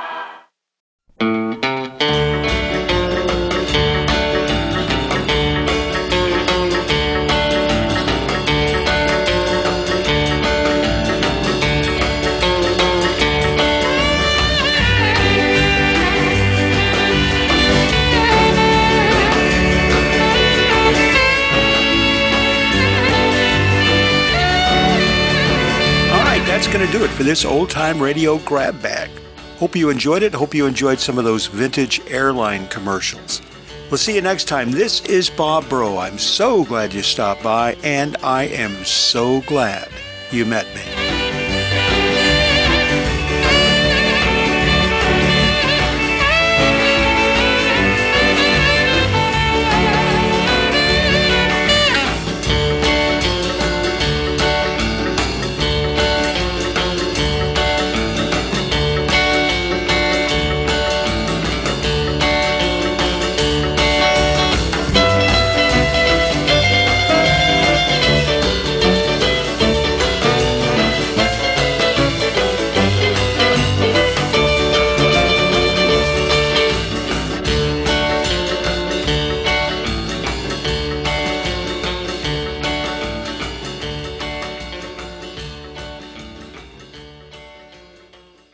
Having chest pains.